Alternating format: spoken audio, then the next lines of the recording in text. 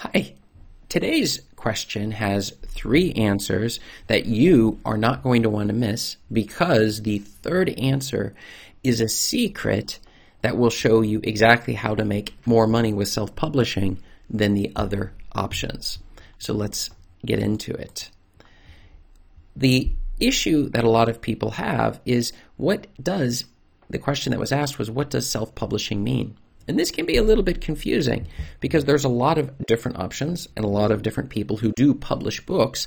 But does it count as self-publishing if it's with this company or if it's with that company? It can be a little bit confusing, the difference between the traditional publishing and the different types and options available when self-publishing. This is Chris Baird from selfpublishingmadeeasynow.com. Go ahead and hit the subscribe bell if you would like for me to make more videos like this one. And check out below in the description for my self-publishing checklist that will show you exactly how to get started on your self-publishing journey. And here at selfpublishingmadeeasynow.com, we try to make self-publishing much easier because self-publishing doesn't have to be so hard.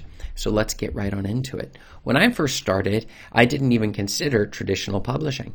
I just thought I had read some books on the subject of doing Kindle publishing, and I realized, wow, I can take ideas that I've always had about organization and productivity, and I can actually put those together into a book and put it out into the world where people can read my thoughts on this and share their thoughts with me. It was an amazing experience, and I discovered that this self-publishing thing was pretty good. After listening to podcasts of people who'd gone both directions, I began to come under the understanding that there are some serious advantages with self-publishing. But what exactly is self-publishing? And that is the question we want to answer today.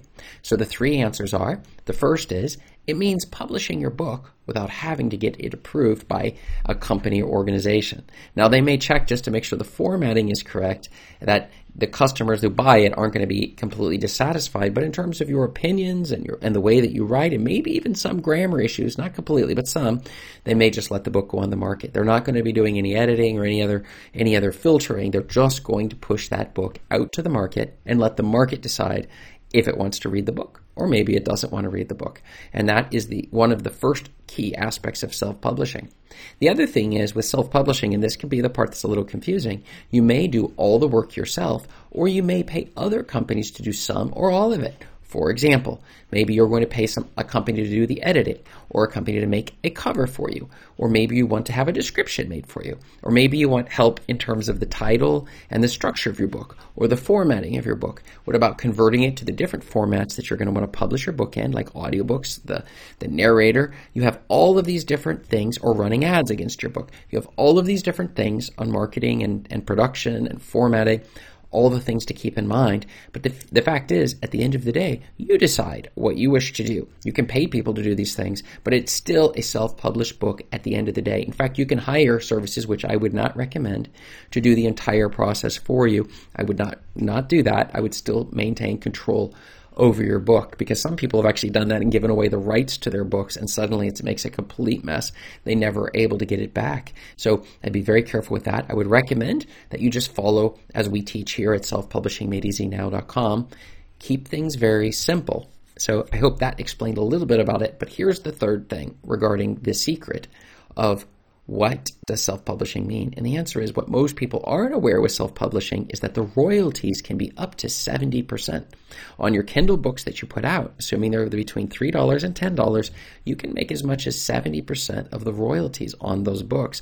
So the profitability goes much higher than you would get a traditionally published book. And that is something that a lot of people who get started or are wondering whether they should self-publish or not are not completely aware of. And that is something you are definitely going to want to pay attention to when you're making up your mind upon whether this is the right route for you, that you will probably make, unless you already have a following, a lot more money if you self-publish.